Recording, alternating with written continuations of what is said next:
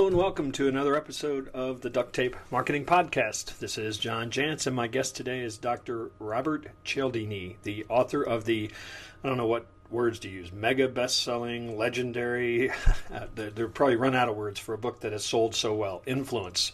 Probably read it. Founder of the Influence at Work business, and now the author of a new book called Persuasion, a revolutionary way to influence and persuade. So, Dr. Cialdini, thanks for joining me. Well, I'm glad to be with you, John.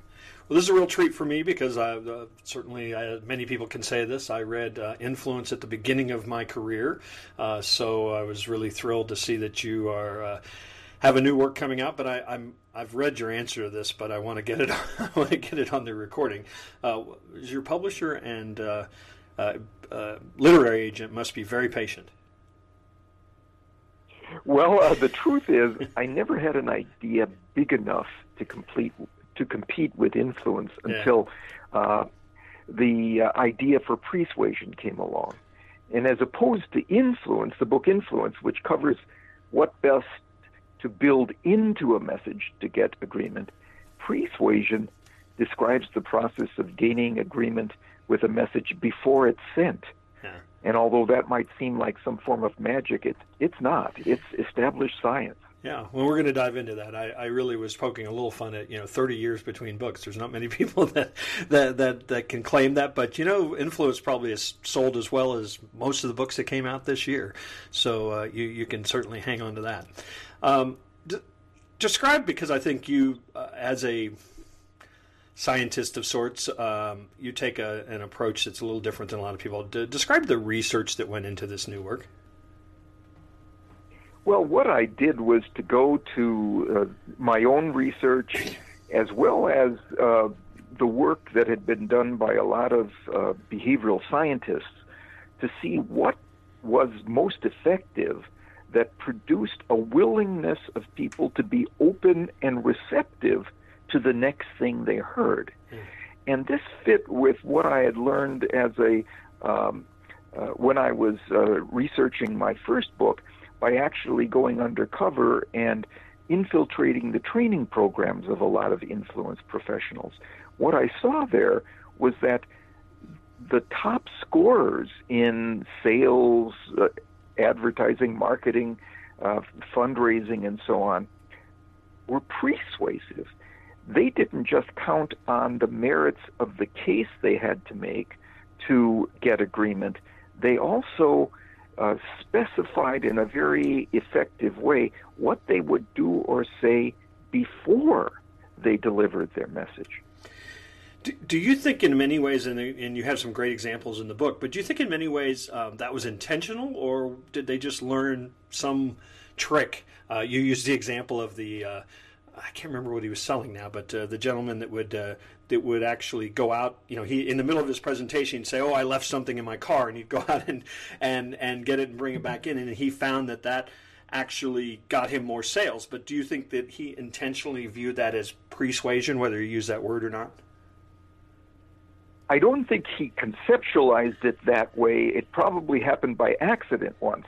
That is, he was selling fire alarm systems, and he would give people a test to take. And while they were taking the test, he would say, "Oh, I need to get something in my car that I forgot. Would you mind if I let myself out and back into your house again?" Which often required that they gave him the door key to their home. And he said afterwards, when I pressed him about it, "Look, Bob, who do you allow in and out of your house on their own? Only somebody you trust, right? I want to be associated with trust in those customers' minds before I begin my sale." So the premise of the book, and these are your words, the secret doesn't lie in the message itself, but in the key moment before that message is delivered. So in many ways, we're talking about altering the mindset of the moment, right? And you call those privileged moments. You want to explain that term? Yeah. the key moment is the one that allows a communicator to create a state of mind in recipients that's consistent with the forthcoming message. And it's a moment we can arrange for others to be attuned to our message by taking a crucial step of maximizing the likelihood that people will be focused on the message that they're yet to receive. A great example is a study where researchers approached individuals, asked for help with a marketing survey, and only got 29% of the people to agree to participate. But if the researchers approached the second sample of individuals and preceded that request with a simple persuasive question, do you consider yourself a helpful individual? Right. Now, 77% volunteered. Because why? Because when asked before the request if they were helpful, nearly everyone answered yes. Then, when the request occurred, most agreed to participate in order to be consistent with that recently activated idea of themselves as helpful people. Well, and readers of Influence might understand that you're stating some of the principles of persuasion from Influence. So you would you suggest that that these complement, or do they conflict in any way? I mean, do we still need social proof and consistency and all the things that you talked about in Influence for this persuasion activity to be as effective? Yes, but I think to be optimally effective, not only should we put social proof in our message, or authority, or scarcity, or whatever is the strength of our message, not only should we put that in the case that we make, we should draw people's attention to that concept before we make that case, because that attention will channel them directly to our strength. You have some great examples. They'll be readied for it. Yeah, yeah. I was going to say you have some great examples over history of moments when consciously or unconsciously, persuasion was going on. So one that's one of my favorites is why was the greatest ad campaign of all time the greatest ad campaign of all time? Well, it happened in the late 1950s, early 1960s.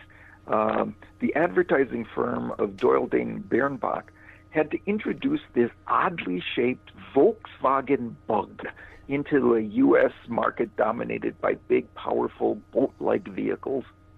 And they began their ads with words like, "We're ugly, but we get you there," or "Ugly is only skin deep," those kinds of things. And it just riveted people's attention to what happened next, what was going to be claimed next, because they had demonstrated their honesty.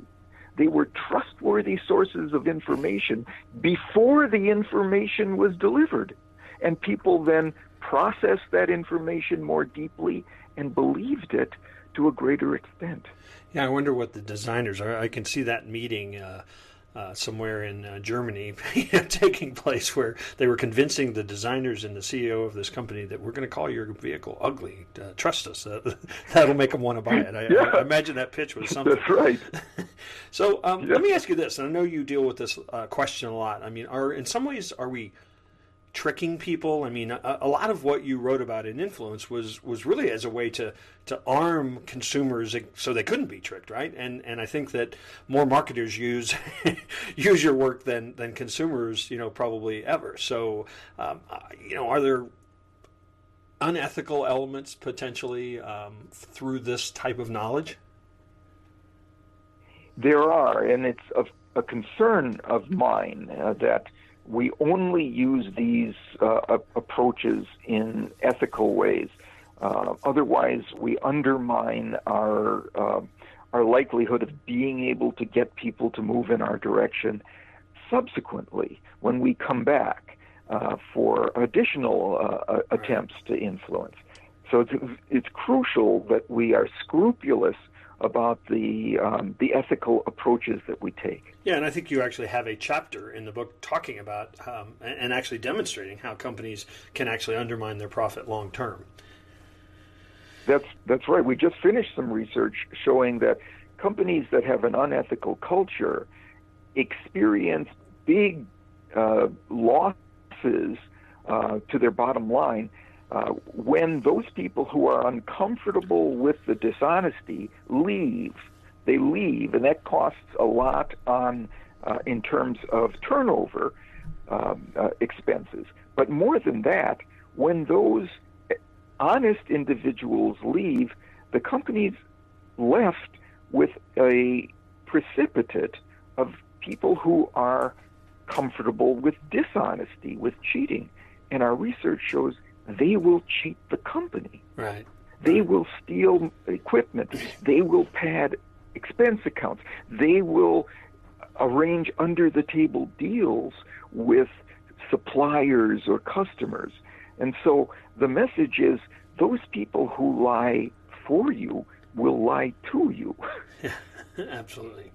And you kind of bring the whole gene pool down, I suppose, as those better eggs leave, I suppose.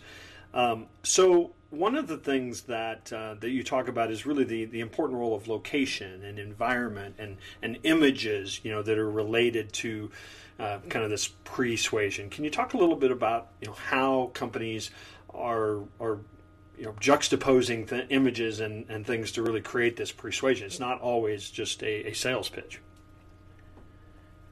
Right.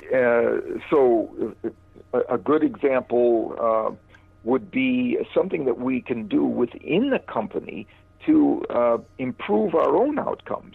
Suppose you've got a problem that's just been resisting any kind of solution, and you want your team to break out of the old habits and old ways of looking at the problem. So you call a brainstorming session. What can you do in terms of just the setting to increase the likelihood that you'll get a more creative, original answer to this problem? It is to go to a room with a high ceiling, because people are more creative in open, expansive spaces. They think more openly and expansively just by virtue of the cues that are there in the environment that they have arranged for themselves. There's research to show that people are more creative when they're out of doors. It's for the same reason. Big open spaces lead to big open ways of thinking. Yeah, and I suppose there's a tremendous amount of research in the retail industry that suggests music, for example, in the right setting actually can create that environment that you're trying to go for that would make somebody maybe more likely to buy.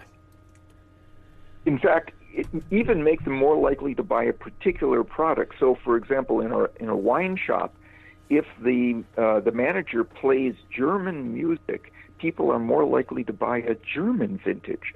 If the manager plays French music, they're more likely to buy a French wine while they're in the store, and they never even recognize that that's happened to them. So, if I'm a sales manager, am I now designing a new step into the sales process that we have to have the moment before the message, and that will be a set process, so to speak, in sales training? I hope so, because we can get along doing things adequately. If we want to do them optimally, it does require that we think not just about what to put into our message, what to load in the frame of our arguments, our case, our features, and so on, but what we load into the moment before we deliver that case that will make people attuned to those strengths that we have to offer them. I think a lot of people can envision that in a, say, face-to-face environment, but is this a step that can be done in a written letter, in an email, on a web page, as a copywriter? Yes, of course. Let's take an email, for example. I know that a lot of the emails I get these days have a little saying or a slogan at the bottom of the page below the signature of whoever wrote to me, and well, we can arrange that slogan or that saying to be something that is consistent with the idea that we have. Let's say we are interested in getting people to change. Right? Mm-hmm. There's a lovely quote that I like that says, "The past is a foreign country. They do things differently there." Right? Yeah. So it's the idea that we've got to move away from the past. We've got to move into an orientation of change. Well, if I see that right before I open the attachment on that email that's going to send me in the direction of a new idea or a new product, well, I've now been readied for that mindset as a consequence. If instead I want to establish a sense of that you want to stay with our company because it's the most experienced one, well, maybe the quote I put beneath my signature is an old Chinese adage that goes, the years say what the days can't tell. So now it puts us in mind of, oh yeah, experience is the thing to be looking for. Well, if that's now the strength of our case, when people encounter our case, they will have been readied to pay special attention to it. So in persuasion, you introduce a new principle of persuasion, unity, or building we relationships. Is that much like the community building that has really become so important, I think, for a lot of businesses, or are you suggesting it's something beyond that? I think it is reminiscent of that community building because people want to say yes to those individuals who they feel a connection with, a kind of a shared identity. And so companies that tell us how they are helping our community and are part of our community get a sense of unity with us. But we can do it ourselves. Let's say we're at work and we've got an idea for a plan and we want to get our boss's support. We typically show the boss our first draft or our white paper, our blueprint for this, and ask for our boss's opinion. That is a mistake because when we ask for someone's opinion, that person takes a half step back from us and goes into themselves. It's a separating kinds of mindset that we've now encouraged in them to focus on themselves rather than on the partnership between the two of us. If instead of asking for an opinion, we ask for our boss's advice, that causes the boss to take a half step toward us. Because when people are asked for advice, it puts them in the frame of mind of collaboration and cooperation. And research shows if we ask for advice on a project, we get more support for it even before people encounter the project because they feel like they're more of a partner with it. There's another example that you cite that's not exactly in this case, but I want you to share it because I think it's a great one for a lot of my small business owner listeners. I'm speaking with Robert Cialdini, the author of Persuasion, a revolutionary way to influence and persuade. You cited an example of, I think it was a friend of yours that's a consultant, and found quite by accident that as he was kind of leading up to the point of saying, here's what this consulting is going to cost, that if he sort of lightheartedly made a joke about, well, it's not going to be $1 million, that all of a sudden what he was going to charge maybe didn't wasn't seen in the same light. You want to explain that one? Because again, as I know my audience, I think they'll be fascinated by that one. Yeah, so a common problem when we propose a business arrangement is the price that we're asking. And very often we get pushback from our customer, our prospect. Can you knock off 10%? Can you knock 15% off of that? And my friend, who was a consultant, had that problem all the time. And then by accident, he hit on something that reduced the problem significantly. When he had, let's say, a $75,000 deal in mind, and that was the charge that he was going to propose, mm-hmm. Before he did that, he said, I'm not going to be able to charge you $1 million for this. And then when he made the $75,000 offer, it seemed minuscule. Right. In comparison to $1 million. Now, he says it doesn't always win him the business. There are too many factors associated with that. But it almost always reduces the pushback on costs that he used to get. Very interesting. I know I have listeners out there that need to go try that. Finally, a lot of what you talk about in the book, or what we've talked about at least so far in this interview, certainly a speaker, presenting could easily add this kind of message before the message. A salesperson could do it, and in a lot of ways creating kind of a temporary shift.